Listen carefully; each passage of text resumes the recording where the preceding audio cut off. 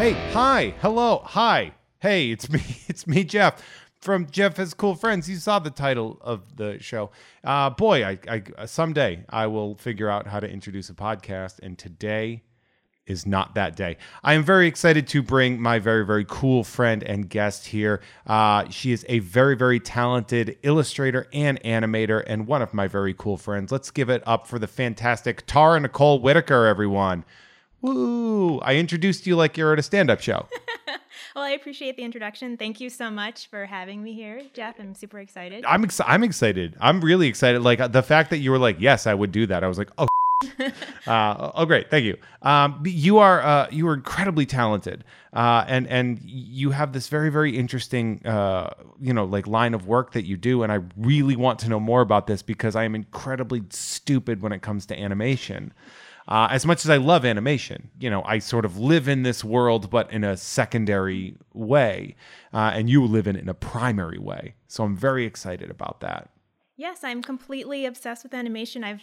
Something I've wanted to do since I was a little kid. I've always been really passionate about the arts and music. And to me, film and animation is sort of like a combination of all the wonderful things that we can make as artists and as humans. We have music, we have dance, and all those things can be incorporated into animation. Are you from the Los Angeles area originally? I'm originally from New York, from Brooklyn, and I moved to Pennsylvania when I was a kid. So the hotbed of animation. The hotbed of animation. That's why you're like, I got a fantasy. What part of Pennsylvania? In the Pocono area. Oh, okay. Yeah. Ooh, nice little. Not the hills. Yeah. I grew up in that whole area where they have the heart-shaped bathtubs and Lovers Resort. Beautiful, beautiful area. Lots of great skiing too. Very, very Dirty Dancing location vibes there. Very much so.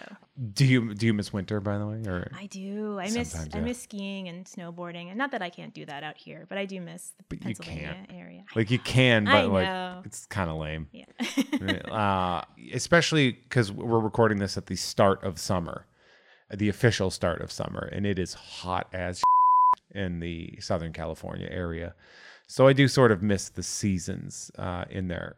Okay, yeah. I already started to ask you that interview stuff, and we'll get in there. But so we met in a car, which is a weird way to meet people. Not an exclusive way. I was an Uber driver. I've met a lot of people in my car, but we were going. It was me, my friend Lisa, and my friend Kevin, and you, and we were all going to a comedy night at Largo, and to lunch. And I originally thought that you did not like me. What? I did. Are you kidding?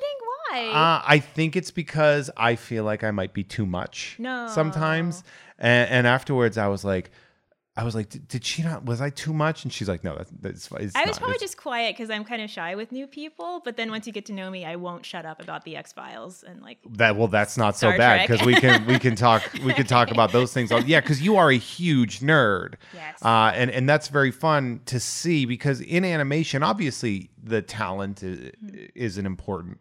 It's a little important to be talented in animation, but beyond that too, that like fandom, that like ardent fervor of wanting to be a part of something like this and wanting to create. So you do have some specific fandoms. X-Files, Star Trek, what else? Definitely obsessed with Baby Yoda right now. I think like a lot of people are. I have a whole collection that's steadily growing, so I'm gonna have to figure out where to put all those. Yeah, that's a bit of a problem, isn't it? Yeah, that could. Too many. There's a lot of stuff. What's funny is we were given a piece of paperwork saying that we were not allowed to call him Baby Yoda. Oh. When I was at Sideshow. They were Right. like, you will Call him Grogu. No, because it was before the name. Oh. We had to call him the child. Oh, the child. Or that's right. the asset. Oh, the asset. Right? That was a weird. I was like, some psycho right there. The asset. But yeah, that was what we. And then when Grogu came out, and I was like, I'm gonna call him Baby Yoda though. Yeah.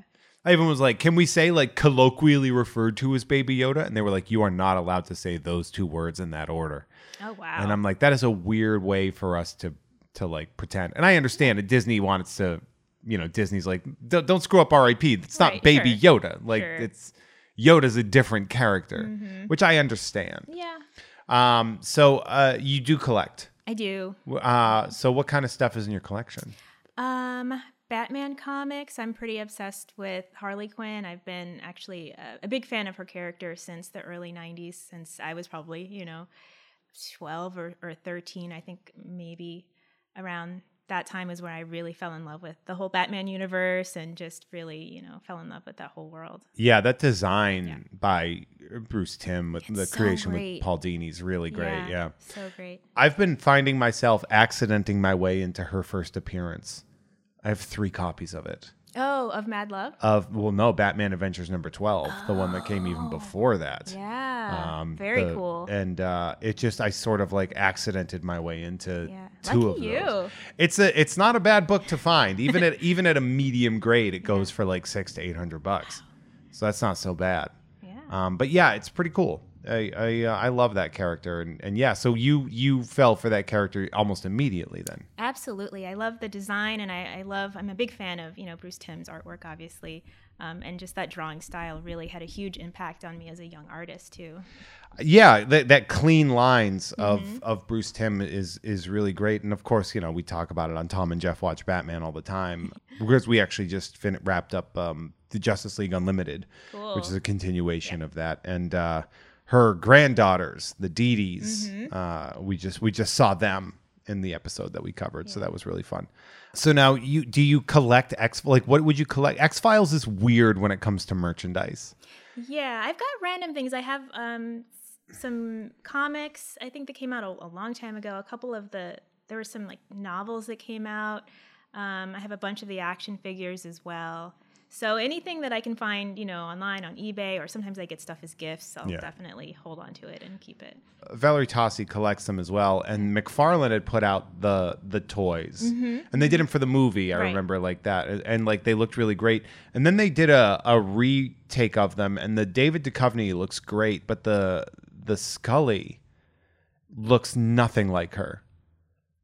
And it's weird. She's got like kind of like longish blonde hair. Yeah. Because it was that, but I was like, who is this? It looks like a Fringe action figure more than an X-Files action figure. Yeah. I don't have any of those actually. I have a couple of the ones from the movie, the 1998 movie. Yeah. Fight the Future. That come with the alien and yeah. Yep.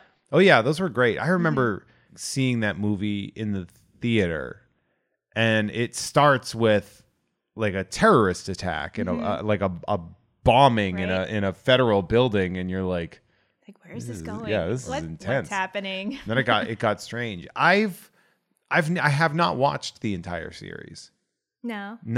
I never. I kind of fell off when I was younger, and then when they added Robert Patrick, who I love, but when they kind of removed the Mulder and Scully dynamic, I was like, eh. Yeah, I kind of feel the same way. I think my favorite seasons are kind of like 1 through 7, are the ones that I really tend to watch and rewatch. I mean, seasons 1 through 3 are really lightning in a bottle kind of stuff there. So. I remember I haven't watched the reboot or but the sequel series, the continuation. And mainly it was because the people that were X-Files fans that saw it like hated it.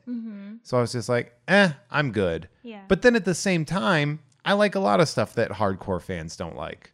I love the Masters of the Universe Revelation. And, it's nothing like the original cartoon, because the original cartoon was kind of bad.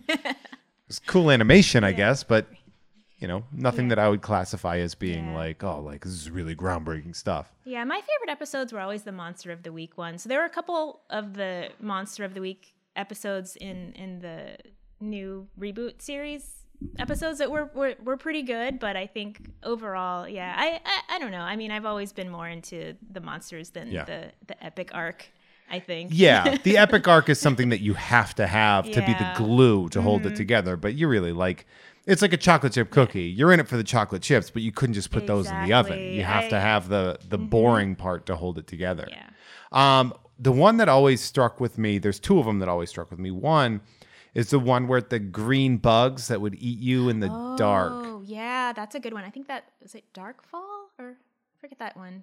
But that's a great episode. Yeah, I like that one a lot. And that was a season 1 episode, I think, wasn't it? Maybe. I know it's early. So. I know it was really early. Very early. Yeah. I like some of the weird episodes too, like the one with the toilet monster. That one's a favorite of mine. The Fluky. The Fluke Man, yeah. The Fluke Man. I mean, that one, that's considered like in the upper echelon Yeah, of... it's pretty great. And of course, obviously, you've got your Tombs. Like, those are great episodes too. Or was it the one with the circus freaks with the guy that had like the basket case twin with him? Yeah, that was freaky. That's a great one. I love that. I mean, it's Val's favorite thing, so I'm like kind of immersed in it. And because of my job, I have to know a lot about the X-Files. But I do come across a lot of like weird merch that I was like, oh, here's this X-Files postcard book. Oh, cool. Yeah, I guess that's something that would exist, right? Of course it would. It was. Yeah, sure, why not? X-Files also came about during the collectibles era, so everything was made that was like, this is going to be worth money someday. And they weren't. No, and I have a couple of like the old trading cards they used to give out. I think when you would get the VHS, it would sometimes come with a trading card. I still have all of those. There was a card game too. Yeah. Oh, There was a Magic the Gathering kind of card game. I should look for that and make my boyfriend play it with me. You can find it. I know you can find it. As a matter of fact, I think you could get some at Blast from the Past. Yeah. I think they've had some there. So yeah, It sounds fun. It's around. I mean, it does. You don't know if it sounds fun. I didn't describe the gameplay mechanics at all. If it has anything to do with the X-Files, I'm like, yeah, it's gonna be fun. It'll be fun. Boy, is that not necessarily true. Boy, have I been burnt by things that that were connected to an IP that I loved that were just absolute dog shit. Oh, no. Where I'm just like, oh my God, this thing has Star Wars on it. And then I'm like, oh, everything has Star Wars on it. This is true. I remember when like episode 7 was coming out and they were like, we want to pick up these Star Wars tangerines. There's a Star Wars brand tangerines. And then you're like, what? Yeah. BB-8. BB-8's on the tangerines. You got to get it. Yeah. Those tie-ins are sometimes a stretch. Yeah, you're like, hey man, get that bag. But it is weird. I love when people get a little bit weirded out by Star Wars when they're like, it's not as good as it was intended to be. And I'm like, they're children's movies. I know, let the kids have their fun. I mean, we had our fun growing up on stuff. Like this is their time. That I've gone on record as saying this so much, but like you don't really love the stuff you grew up with so much as you loved not having to pay bills. Like Very that's true. like the things that you consumed when you had no worries. Right? That nostalgia, I think that's a definite, tie into how we used to feel about things. Yeah, it's a hell of a drug. Yeah. And so I definitely see that. And I am so guilty of it. Like I have so much stuff. Like I buy like He-Man toys and stuff. And like, I really like it. It's like art that reminds me of being a happy child. And that does not mean that it is good. It just means that it looks cool. And I like the way it makes me feel warm and fuzzy inside. I'm just going to eat those memories. Right? So I want to talk, there's a couple things I want to talk about you and your work specifically. One is in the realm of animation and the other is in the realm of illustration. Because when I was researching you, and I want to talk about the illustration aspect first, because I feel like that's the first step you do before you get into the moving illustrations. So you have a couple of book series that you've worked on. They are definitely designed and intended for, I'm going to guess, younger Black girls. I definitely saw that there was a place in the industry and the world for more representation when it comes to children's books, and have been fortunate enough to have been offered these projects that I think hopefully will reach lots of children and definitely make like little Black girls and little Black kids feel seen, because there are more books out in the world for children featuring main characters that are either trucks or cars or animals than there are children of color. So that was really important for me, as representation being very important right now. First and foremost, very impressive work. As I looked through it, and I've seen the books. I've flipped through them myself and everything like that. And you're right, it's so important. It's such an underrepresented group, and it seems that your career, you're being able to make a living doing the thing that you love, while also doing something better for society, which is like really the triple crown of a career. Yeah, I feel very fortunate and humbled that I'm able to do what I do. Growing up, it was super important to me as I got older, seeing how few books I had as a child, represented who I felt I was in my neighborhood and the kids that I knew. So I really wanted to make an effort when I started working to make a difference and change that. And I think you have. Because I want to take a look. I'm gonna describe some of these and talk about them. Now, the first ones I want to talk about, because they're sort of outliers on that, but just the property that you're working with. The Disney Princess series, you worked on Ariel and the Seawolf, as well as The World Is Yours, which are two. I mean, I'm going to guess that The Little Mermaid was not something that you missed as a kid. Like, I'm pretty sure that was like right up your alley. Oh, yeah. I actually remember my dad taking me to see that as a kid, and the huge, huge impact that film had on me. It's pretty much really inspired me to become an animator, actually, because I just fell in love with the moving drawings and wanted to know how they made it, how they did it, and be a part of that process, the whole magic making process. There is like, yeah, because when you look at it, it's what, like they consider like The Little Mermaid to like The Lion King. Mm-hmm. That seems to be like the series of can't miss. Yeah, the golden age. The bangers of the new golden age. The new golden age. Of Disney, right? Because you had Little Mermaid, mm-hmm. Beauty and the Beast. Then you had Aladdin. Mm-hmm. Then you had, was it The Lion King right after Aladdin? Yeah. Yeah, I think so. And then 94. We saw the shift from there get pushed more towards sort of like historical, like you had Pocahontas, you had mm-hmm. Mulan, Hunchback of Notre Dame, mm-hmm. where they were taking more specific mm-hmm. historical events and things and pushing those. But yeah, that golden age, you take those 4 movies from Little Mermaid up to The Lion King, and they become this massive powerhouse of formative things. So I thought it was really interesting that you got to work on the Little Mermaid property. Yeah, that was huge for me.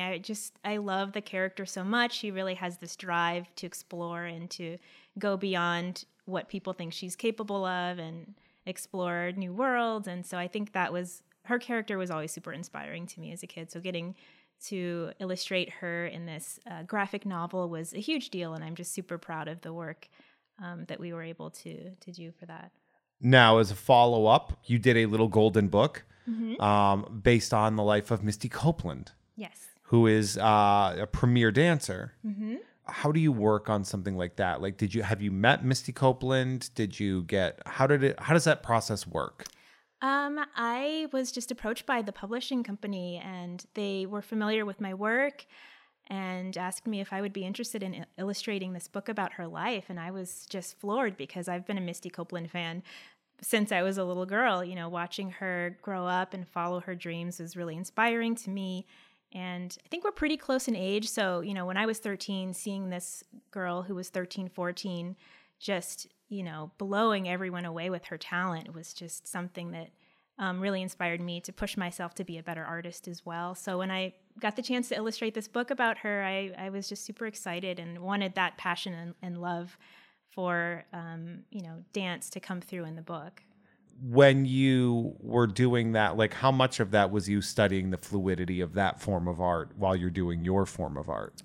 I did do a lot of research to try and get the dance poses correct. I did not meet Misty in person, but I heard that she and some other dance experts did take a look at the drawings to make sure, the feet were in the right position. And I wanted to make sure I got it right. So any kid or anyone who would read it would know immediately, oh, okay, that's, this position, that position.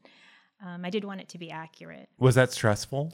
No, it was actually really fun. Okay. Because I'm a terrible dancer. So I mean, you don't have to tell me. I get it. But it was fun to kind of to put how I wish I could dance into the book, I guess. So that was my way of dancing, was through the pages. I mean, that is, I always tell people that a lot. Yeah. Like art is such a different thing to be able to invest your energy into. Yeah.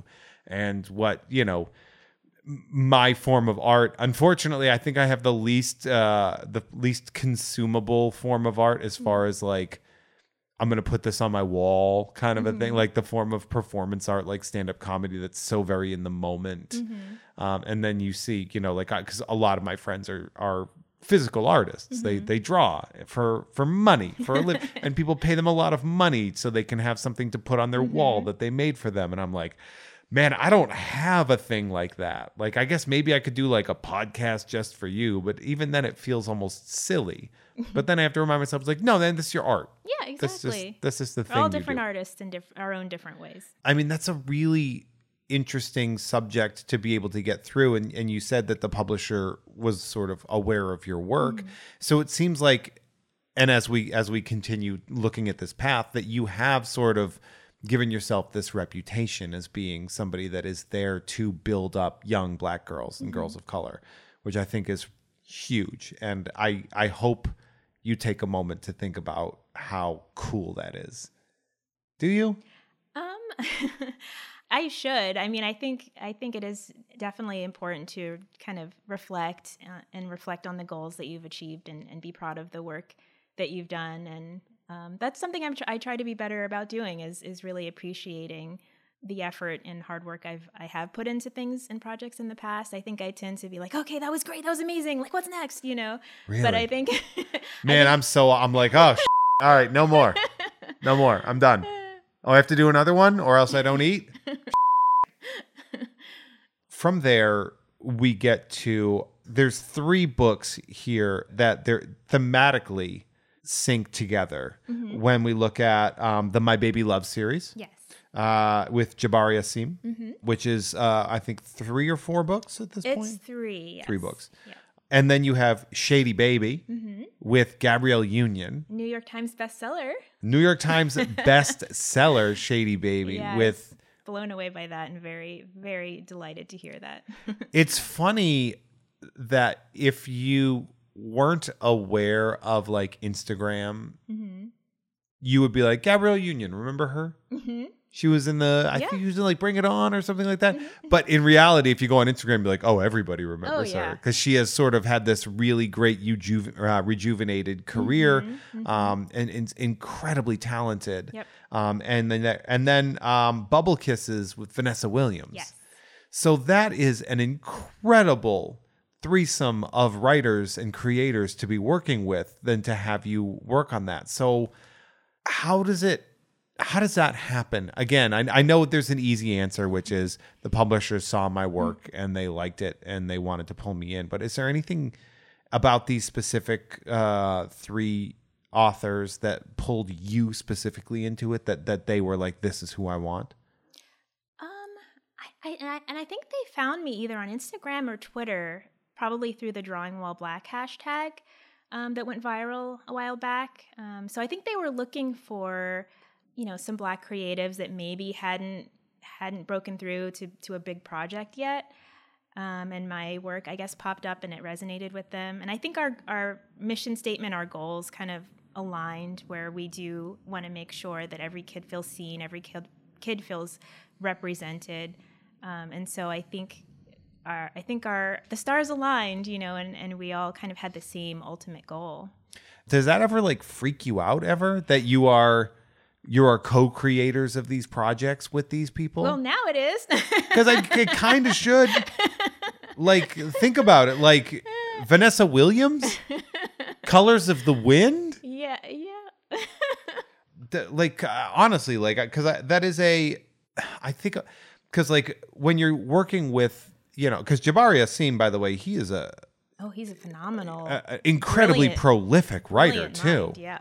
And so like, what's the collaboration when it work? We can do independent individuals or just in general. What's the collaboration process when you're working with people that are sort of that busy and intense and constantly creating? Like, how much contact do you have with, say, Gabrielle Union or Vanessa Williams or Jabari? Actually, usually illustrators and writers aren't that much in contact. I think I've been in kind of an unusual situation where sometimes via Instagram or email, they will reach out, to me, and we'll have a quick chat or just say, hey, I really enjoyed working on this project with you. But there really isn't like a huge conversation that goes back and forth typically.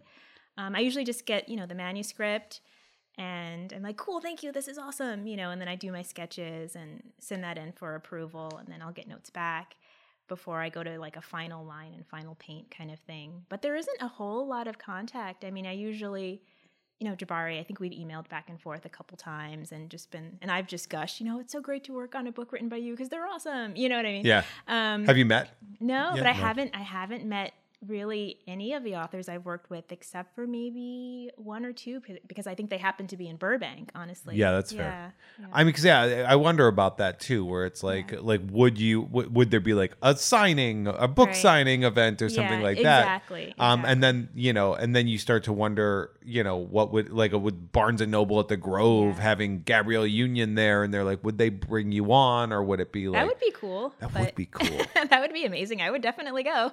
I mean, I would hope so. That is really interesting because it is such a collaborative work. Yeah.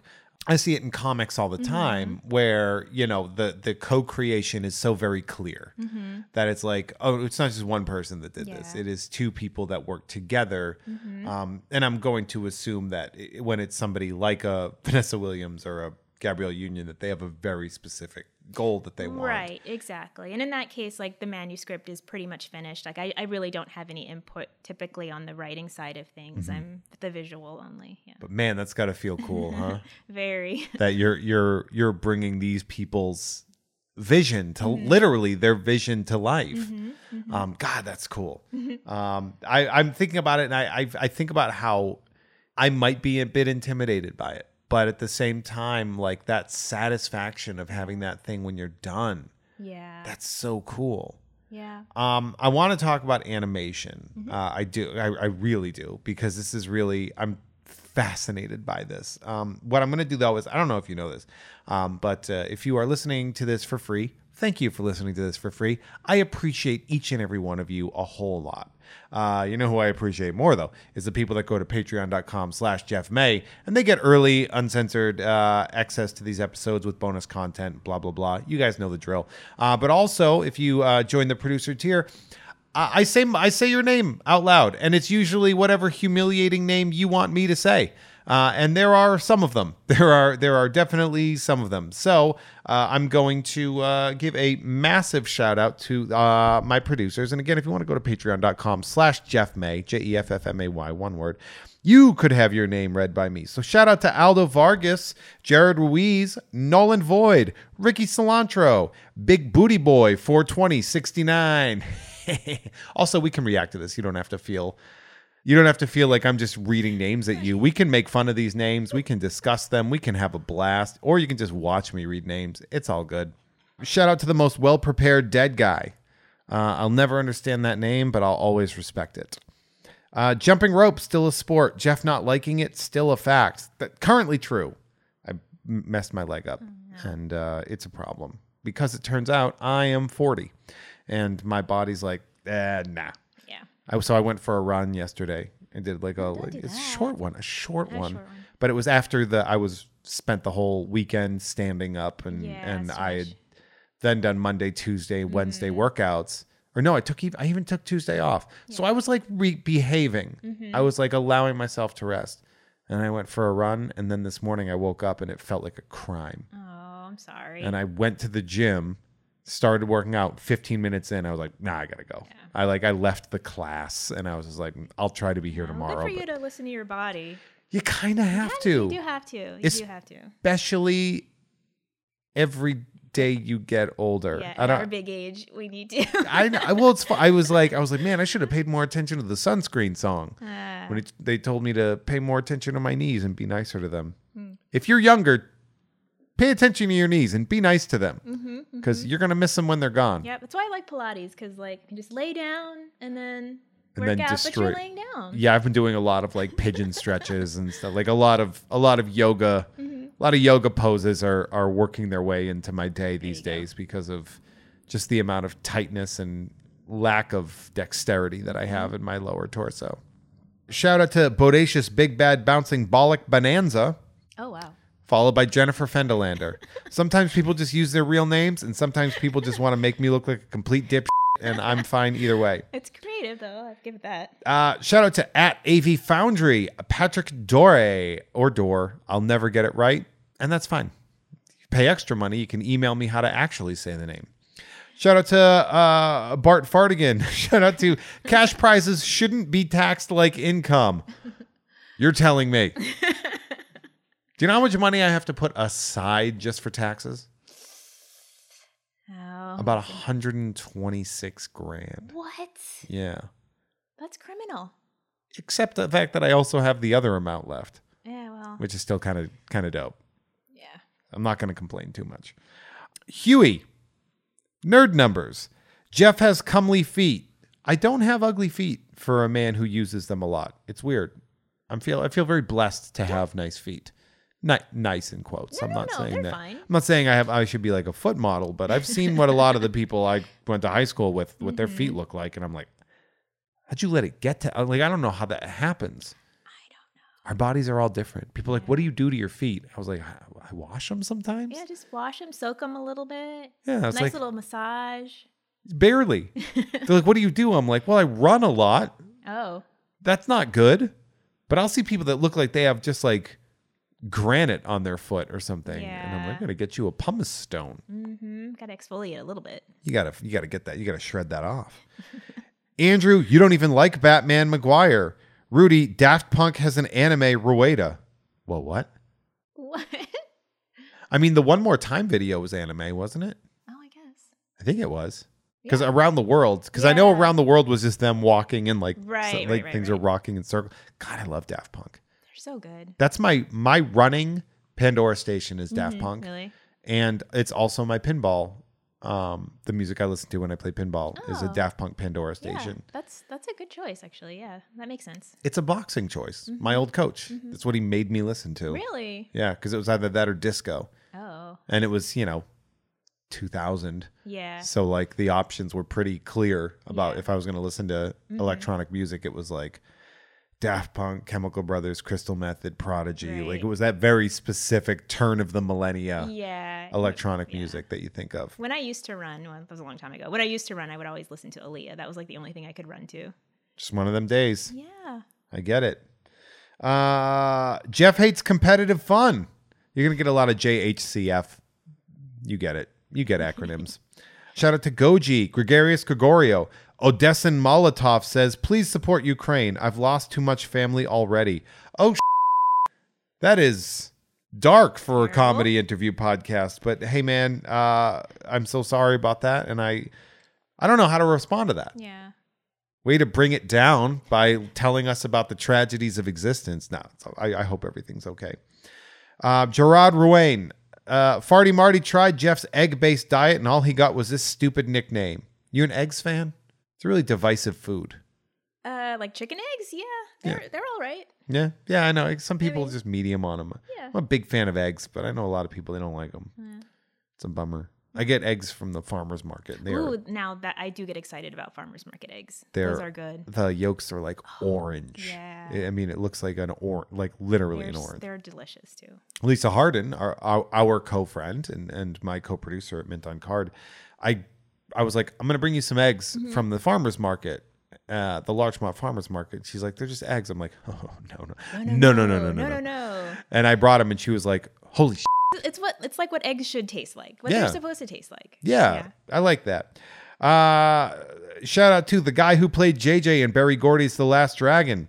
Speak of the devil, shout out to Lisa Harden, Jessica Robertson, Silius Ruby, The Digital Phil, The Ghost of Dave Thomas, The Great Radvertising Scam, a Jeff May joint. That is a reference to the fact that I have a podcast coming out called Radvertising, and it is taking me a while.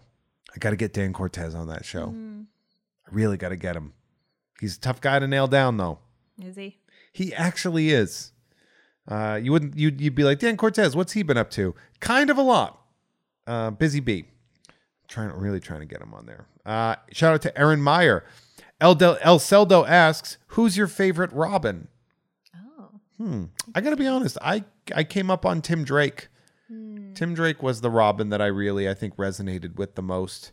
Do you have a favorite? Dick Grayson, Jason Todd, Tim Drake, what was it? Stephanie Brown, I don't know if I really have one. Damian Wayne. I honestly haven't really thought about that much. I'm just so obsessed with Harley Quinn. I think that's kind of like where my thoughts usually go. Like a mini Harley Quinn then. Yeah. Fair enough. I hosted a panel with Jimmy Palmiotti and Amanda Connor. And I'm assuming you know Amanda Connor's work. During the panel, somebody had left some paper up there. Yeah. And she just started drawing and drew a Harley and Power Girl full 11 by 17 wow. in color. What? and just gave it away at the panel. And there Oh was my like maybe gosh. 25 people at Yeah. that panel. Yeah. And that's like a $2,000 piece. Yeah. Oh wow, that's amazing. I was watching it, I'm like, can I have that? No, I'm working. Fair enough. Oh, that's so cool though. But Wow. yeah, I was blown away. In Soviet Russia, we have cool Jeffs. It was me, Jeff. I've been giving you $10 a month since the beginning so you could afford more gas station Pop-Tarts, keeping you sluggish, just slow enough for me to steal Christmas. Oh wow. Gas station Pop-Tarts are my one of my top road trip foods. Oh, okay. Do you have a thing like your gas station food? I do. I like those like little cheesy puff things and coconut water. Coconut. Oh, I tried coconut water. I couldn't do it. I like the pink one. That one's my favorite. I don't know either. It's so thick to me. I'm like, that's too much for me. I also like a pizzeria pretzel combo. Ooh, yeah. That's a good one. The pizzeria pretzel combos. That's good. Kronenberger Meisterburger. Where's Clawful? It's my He-Man guy that I like. He's a lobster man. 3 Jacob Trembleys in a trench coat sneaking into an R-rated movie. Parker Aylesworth is not that tall. He has fake legs. Shout out to Christy Salinas. Shout out to Kale's only true purpose is as the garnish at a 1996 Pizza Hut buffet. At the Pajamarai on Instagram for pictures of my feet of strength. Shout out to Verbose Minimalist. Adam Warlock, he wants your soul. Ass of Bass. The Local Man at Gavin _not with 2 T's. Jen, be earnest, enjoy what you love. Nicholas, Personal Pan Pizza. Fabian, several Pizza Hut references in this week's episode.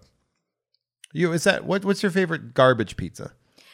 Ooh, that's a good question. I love buffalo mozzarella and then You're talking about basil. nice food. Let me Garbage rephrase. If you had to go to a garbage chain, we're talking your Pizza Huts, your Papa Gino's, Well, I your grew up Papa on Pizza John's. Hut. I mean, I think a lot of us did. Was Pizza Hut what Yeah, you it grew was up with? Pizza Yeah, Hut, yeah. that's fair. We had we came like our area. We didn't have a lot of chain pizza places in our area, but we had 1,000 Greek. Like I grew up on Greek pizza, which is so different than the Italian style. It's weird because it's like pressed cold dough with that olive oil brush on the top, so it's like a very hard crust. Yeah. It's More like a flatbread? Sounds like a flatbread. No, because a flatbread is usually like cooked in like the open. Okay. On the like brick oven style. Yeah. Flatbreads tend to be more brick oven. This is like it's like if you were to draw a cartoon slice of pizza and then turn that into real pizza, it would look like this with like a firm, like the crust is like it's like a, how to describe it? When you're done with the crust, it's like rock solid with some soft dough in the middle. And some people really prefer it, but it's definitely not a style of pizza that most people prefer. If you were expecting pizza and you got Greek pizza, you might be a little bummed. Oh, okay. Michael Wells, Squatch, and Clippy are Jeff's closest friends. Jeff may convince me to quit Twitter, and you should quit too because it's awful. Fair. Yeah. Paul Dano's first official credit is in a failed pilot called Sensei Rainbow and the Dojo Kids. That's cute. Learning every day. Jocular, haggard, cantankerous fool. That's a JHCF. Show me in the rules where it says a dog can't play basketball. Gray Man of the Nightmare Potluck. Everyone is welcome at the table. Jeff using Deep Blue Sea memes to break bad news. Tyler Wilgus. Asking 7. In the time since he changed his name on this document, Jez Butt had a kid, got a new job, and got COVID. Oh, wow. That's a lot. Jez, I feel like you got to update this. You've had that. I think you've gotten rid of your COVID by now. Hopefully. Unless the worst case scenario happened, and that's why the name wasn't changed. Yikes. Did you get COVID at all? I don't think so. I've been tested a couple times, and it was always negative. So fingers crossed. I went through an anxiety spiral before the game show, and I thought I had it the day before I was supposed to fly out because I tested negative, and I was like, "Well, all right then." Oh, good. Well, that's good. I guess I just convinced myself I had COVID. Yeah. But then I did get it from my mom. Oh no! Thanks, Mom. My stepdad, after I was like, really, he's like, I don't know how you guys do it in LA, but it's not that big a deal out here.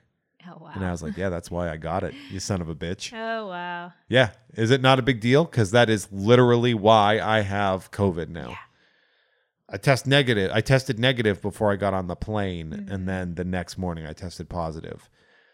Ugh, I feel pretty guilty about that. But nobody was in my row, and I never took my mask off. Well, yeah. I mean, all you can do is do your best, I guess. It's everywhere. Yeah.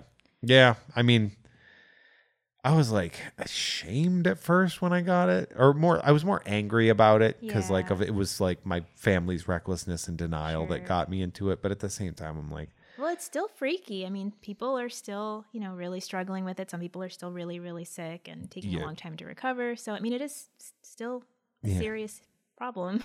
I kind of like, are we just going is it always going to exist now?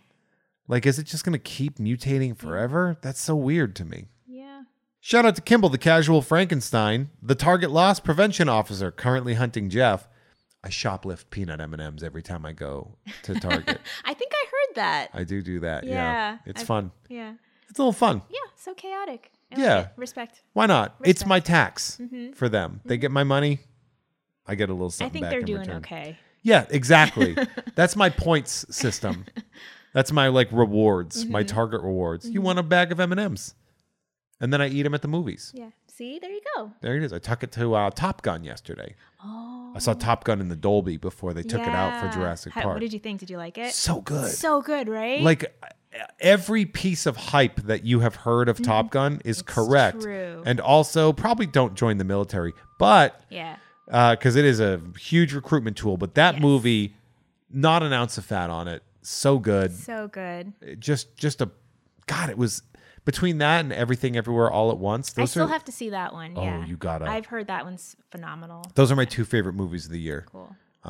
Which is weird because they're so diametrically opposed existence. Because Top Gun is such a big budget, silly thing. And then you have this weird art house pseudo kung fu film. Seems like, existential, it's cerebral kind of film. Yeah. Definitely check it out. Shout out to Steven, Mr. Billy Beck, Cody Beck. I love that a married couple and they each are individual. That's good. That seems like competitive. It seems like they're trying to be like one up each other on donating to me, which is the best way you can try to one up your spouse. Shout out to Mike Gouts, Lisa McCarty at Comics Book Girl, comics with an X and girl with a U. Aeschylus and his tortoise. That is a question that I got wrong on the game show. Dr. DNA, Thor, creature, feature, Thor. Long story behind that one. The scene in Meet Joe Black where Brad Pitt dies. I'm never going to have a history podcast, you little so stop asking. Radvertising, technically a history podcast, I guess. Mackenzie, Sisyphus may be happy, but he's in a CrossFit, so chill. Instagram and Twitter's Bob_of_skull. Bring back Pepsi Blue. Do you know what's Pepsi Blue? Was it like blue raspberry or something? If that's the case, I remember, whoever wrote this is disgusting. Yeah, that was a very popular flavor. Yeah, it's a berry flavored soft drink. A berry cola fusion. That's from 2002 to 2004. I was going to say, sounds like early 2000s. Short window there. Yeah. That is a very short window for a very specific reason. Oh, it looks like they got it back. They brought it back in 2021. So I guess they did bring it back. But should they have? Was there a soda that you love that doesn't exist anymore? No, because I like normal flavors, like 7-Up. 7-Up, yeah. Lyman. Classic Lyman flavor. It's classic. I used to be a big Sprite guy, and then just Dr. Pepper took over. If I'm ever going to drink soda, it's going to be a Dr. Pepper. Really? Unless I have no other option to drink any. Like sometimes you're at someone's house and they don't even have water. So you're like, well, I guess I'm having a Diet Coke. Yeah. Well, and I'm old now, so I like ginger ale. So that's my... Oh, look at that. Without even having a tummy ache. I'm going to have a ginger ale. I'm going to have a ginger ale. I'm going to have a ginger ale sober.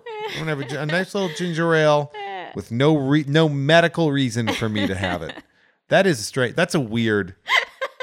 I think it was because it was a comfort drink when I was a kid. Because you're sick, you're at home. You get your saltines and your ginger ale and your chicken soup. With saltines, right? So I think it's like a nostalgic beverage for me. Whenever I come out of a fluish situation, like any time where it's like I don't eat for the first thing I do is eat a sleeve of saltines. Yeah. Like I don't know what it is. It's just like it's just like I need this mashed up white paste with salt on it, then solidified in. Yep. I love a A saltine. little saltine ball in your tummy. Saltines with butter. I gotta try that. I Little haven't had that. little butter and a little extra salt on your salt. Yeah. And then what was the other thing? Oh, my mom used to do this trick where she would put chocolate frosting on a saltine, Like And- salty sweet. and it tasted like peanut butter cups Really? because the salt from the cracker Ah, okay. and like that kind. So it would like Yeah. mix in and it would taste like a peanut butter cup. Interesting. Yeah. I'll have to try that. Try that chocolate frosting on a saltine, or don't try that. No, I'll try anything with chocolate on it. we grew up with not a lot of money, so there was a lot of like jury rigged foods that we would eat together. Where I'd be like, "Oh, did you ever have peanut butter on a hot dog bun?" And everyone's like, "No." But that's where, like, that creativity, that's where, like, the delicious recipes come from. Oh yeah, I would say so. Yeah, Yeah. we would figure some stuff out. I used to throw the weirdest. I would do like things like I would take a spoonful of peanut butter, or I'd make a peanut butter sandwich and then sprinkle hot cocoa powder on it. Yeah, that makes sense. It wasn't good. Really? I No, think because it would was be. just like powder. Okay. You're eating like Yeah. it would be like eating chocolate flour. Like it's not what you'd expect it to Right. be. It's like the cinnamon challenge of sandwiches. Oh, okay. It just Yeah, I can see that. I guess. Dries out your existence. Shout out to Lemming Malloy, Norm from Cheers, Burrito Mouth, Dan Hackroyd, and hey, as long as we're bringing back Pepsi Blue, let's bring back the Bigfoot from Pizza Hut. Remember the Bigfoot pizza? I don't actually. It's just like a big giant square. Okay. And they were like, it's huge. Yeah, like Right. family size. And we were all just like, yeah, but you could have, it's not like that big a feat. You guys work here. You can make as big a pizza as you want. Yeah. You do whatever. I remember the Bigfoot pizza. Everyone check out the 1994 comedy Twin Sitters, the 90th movie ever made. Shout out to the Itty Bitty Millie Committee, Pity the Fool That. It still feels like an unfinished name, but that's fine. And finally, Kelly says, get your booster, you gaslighting dip turds.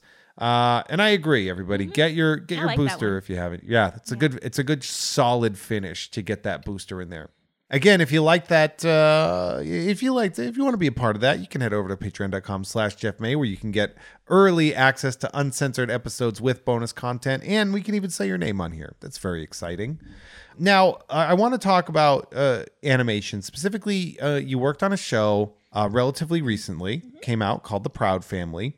The Proud Family Louder and Prouder, Yes. because this is a sequel or a continuation of a 20-year-old series called The Proud Family, which came out from around the same time as Pepsi Blue. That is absolutely correct. Yeah, we had a fantastic time. I was directing on The Proud Family, Louder and Prouder reboot. It's actually airing on Disney Plus right now. It sure is. You can check it out. Season 1 is up, and they're amazing, and we had a fantastic time, and we hope everyone loves it as much as we loved making it. Okay, so here's what I'm going to say. Yes.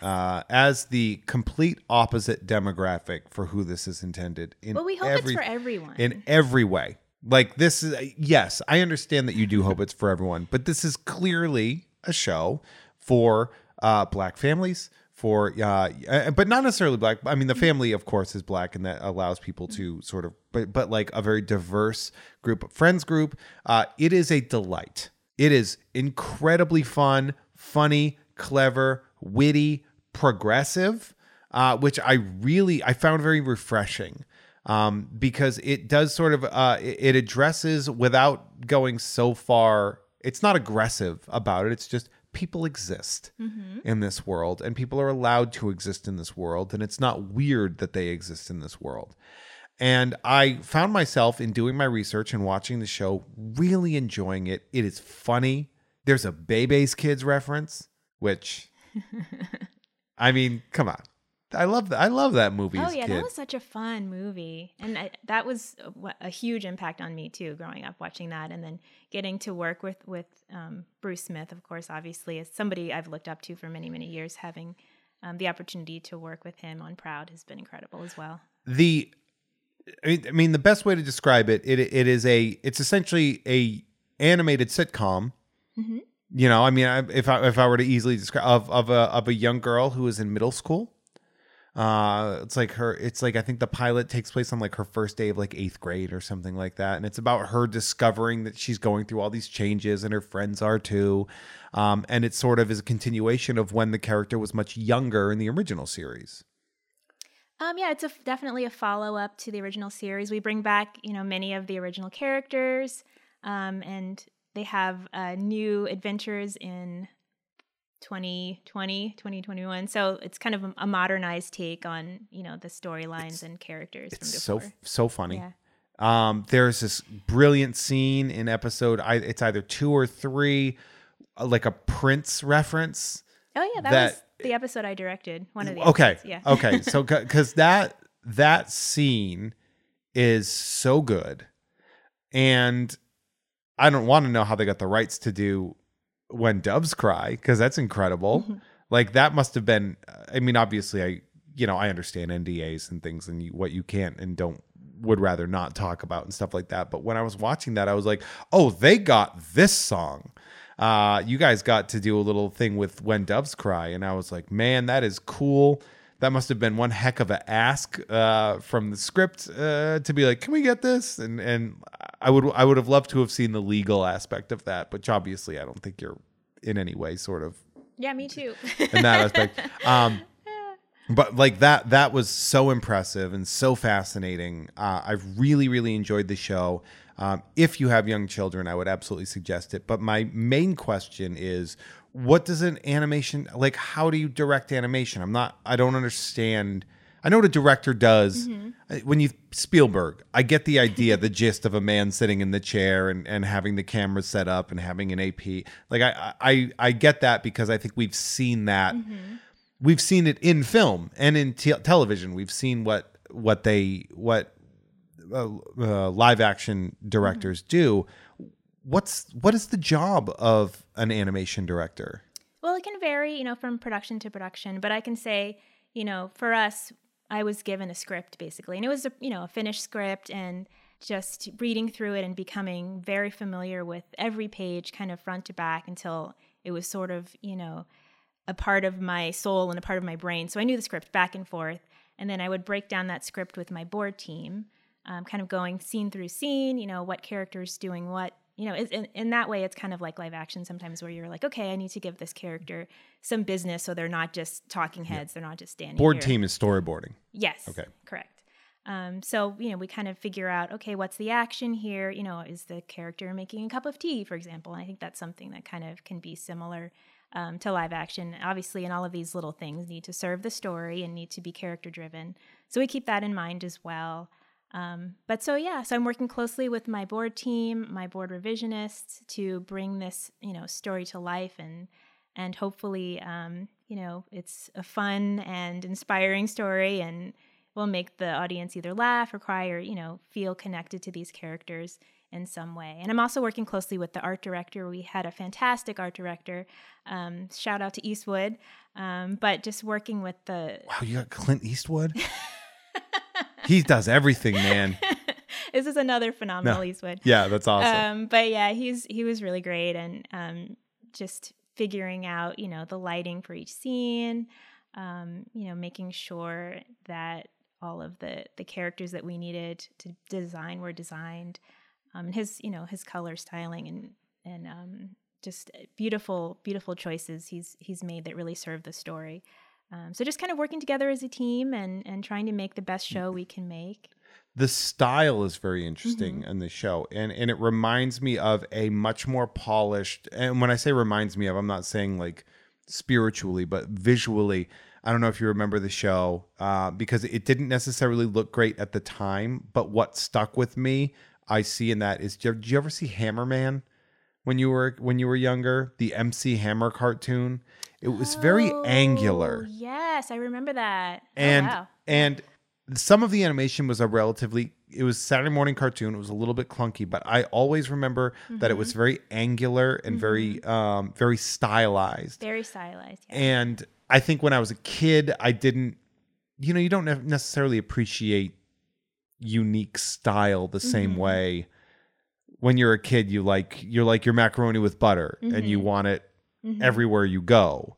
So it's not that much different. And that's a lot of like when you look at the cartoons I grew up on, it's like He-Man and Thundercats and G.I. Joe. It's all like the same guy in a different outfit, kind of a thing.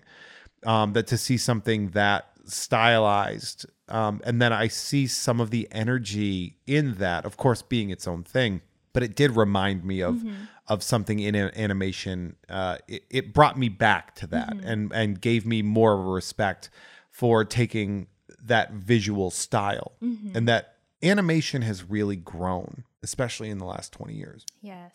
Is there a style that I would say, not counting the style of the Proud Family, so we'll pull that one out because obviously that's the easy answer, is like, yeah, that's the style.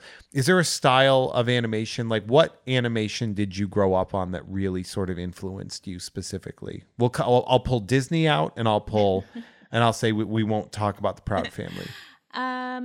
Well, I would definitely say the Batman animated series had a huge impact on me. Bruce Timm's work, and Mad Love was one of my favorite comics growing up, and I have a collection of Batman comics now.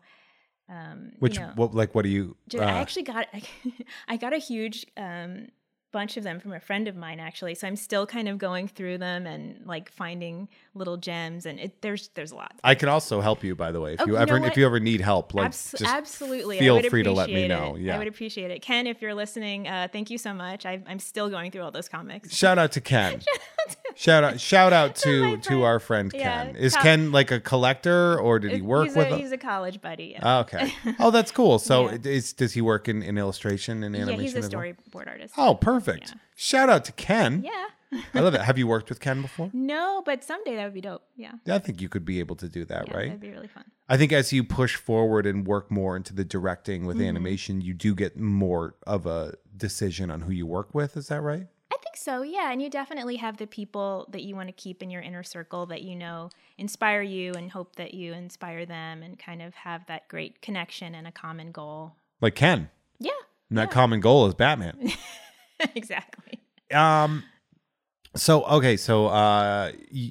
Batman. So Batman the Animated Series. Anything else? Oh yeah, I'm a huge Mary Blair fan too. I think most people that know me know that I am just completely inspired by her. Also hugely inspired by Ivan Earl. Both of them were artists in their own right, but also very prolific artists at Disney. I know we were supposed to take Disney off the table, but I just can't. Yeah, well, because it's funny because you're giving the names of specific animators, and I don't think anybody listening to this other than Ken is really going to be like, oh, totally. Like, give me like a property whose animation style really speaks to you. We got Batman the Animated Series. So, are there other properties that really formed you, and even at a younger age? If there was like I really dug Garfield and Friends or something, like some people, you'd be surprised what shapes people into doing the things that they love. I remember a friend of mine was talking about the being inspired to draw by the Beetlejuice cartoon. Oh yeah, that was a cool show. It was a cool looking show too. Yeah, those designs were great. I remember loving Roger Rabbit growing up too. Oh right. There were some really fun styles there. Not yet, the new one. It's great. Yet. Yeah, it's really great. It's on Disney Plus. You should get a Disney Plus account. Believe me, I I do. I have one for sure. Yeah, it's in my queue. I just haven't gotten to that one yet. It's definitely worth the 2 hours. Yeah, okay. It's really fun. Cool. I remember as a kid for Christmas in like 1988, my mom found me a Roger Rabbit plush. Oh, nice. And she was like, I had to hide it in my jacket while I was shopping because people were like, it was like the Cabbage Patch doll of the time. Hot ticket item. And I kept it for a long time. I loved that thing. Yeah. God, Roger Rabbit was so good. That was such a great film. I think that was the first movie I saw, and I was probably like 6 or 7 when I went home and was like, I need to draw these characters. And I just remember trying to draw like Jessica Rabbit. Just, as like a 6-year-old kid, like, wow, that was like the coolest, most beautiful like character I think I've seen. Same, but for different reasons. Yeah. I feel like maybe we had different, we had ulterior motives. Who knows? Who knows? God, Roger Rabbit was so good. I really liked that a lot. So that being said, too, I know I can't keep you for too much longer. We're going to keep you for a little bit of bonus content after the episode.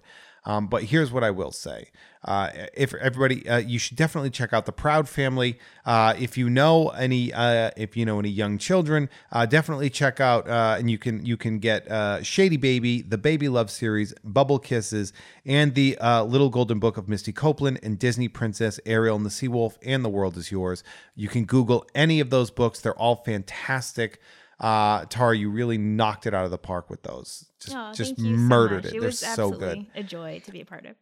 You can check out TaraNicoleWhitaker.com, and that's Tara Nicole, excuse me, spelled the way that you would guess. And then Whitaker is WHITAKER.com. Like Forrest, but no relation, probably. Just like Forrest. No, I don't know. Not even close. Maybe. Who knows? You can find you on Twitter at Nicole Dessiné, which is a wonderful French reference that I appreciate, right? Because it's Nicole Draws, right? Mm-hmm. Yeah, I think you're the only one who ever noticed that. Maybe. I don't know. Nobody's ever said anything, so who knows? I like to just brag about how I learned a useless language. Everyone else learned Spanish in high school, and it's so usable. And I learned French, and I'm like, well, now people can know I'm an ass. And Dessiné is Dessine, and of course on Instagram, which is probably, I would say, the best way to access your work as well, would be at Tara Nicole Whitaker, TaraNicolewhitaker. Is there anything else we should be on the lookout for, or anything that I missed? I do have a new book coming out in August called Shady Baby Feels. It's the sequel to the first Shady Baby. I'm so very excited about that. With Gabrielle Union again? Yes. Oh, wow. That is exciting. Yeah.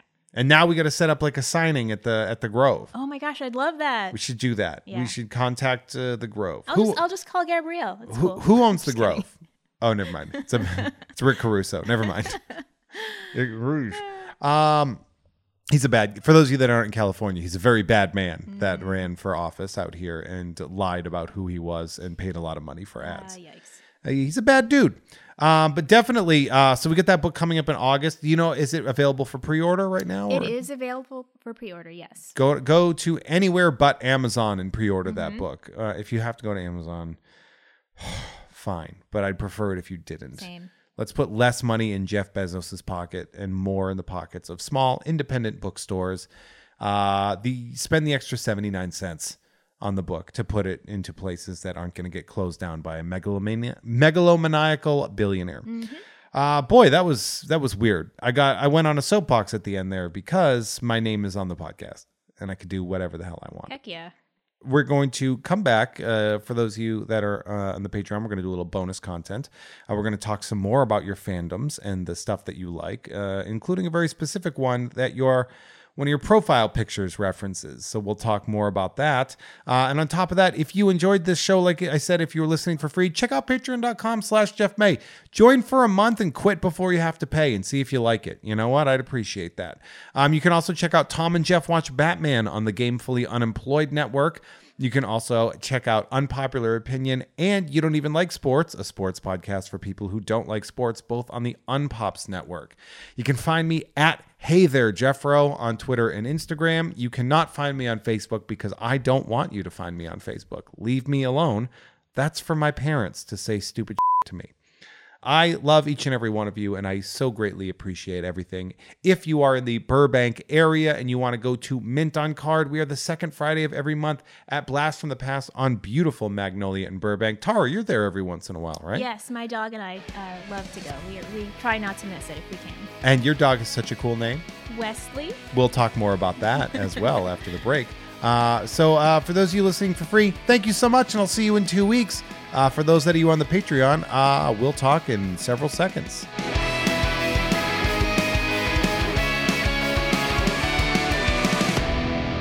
Hey everyone, our artwork is created by Justin T. Brown, who can be found at Artness by Justin Brown on Instagram, as well as artnessbyjustinbrown.com. That dope music you heard is by Troy Nababon, available at Troy Nababon on Instagram, as well as at troynababon.com. Nababon is spelled Nababan, and boy, does that shred. Thank you all so much for listening. See you next time.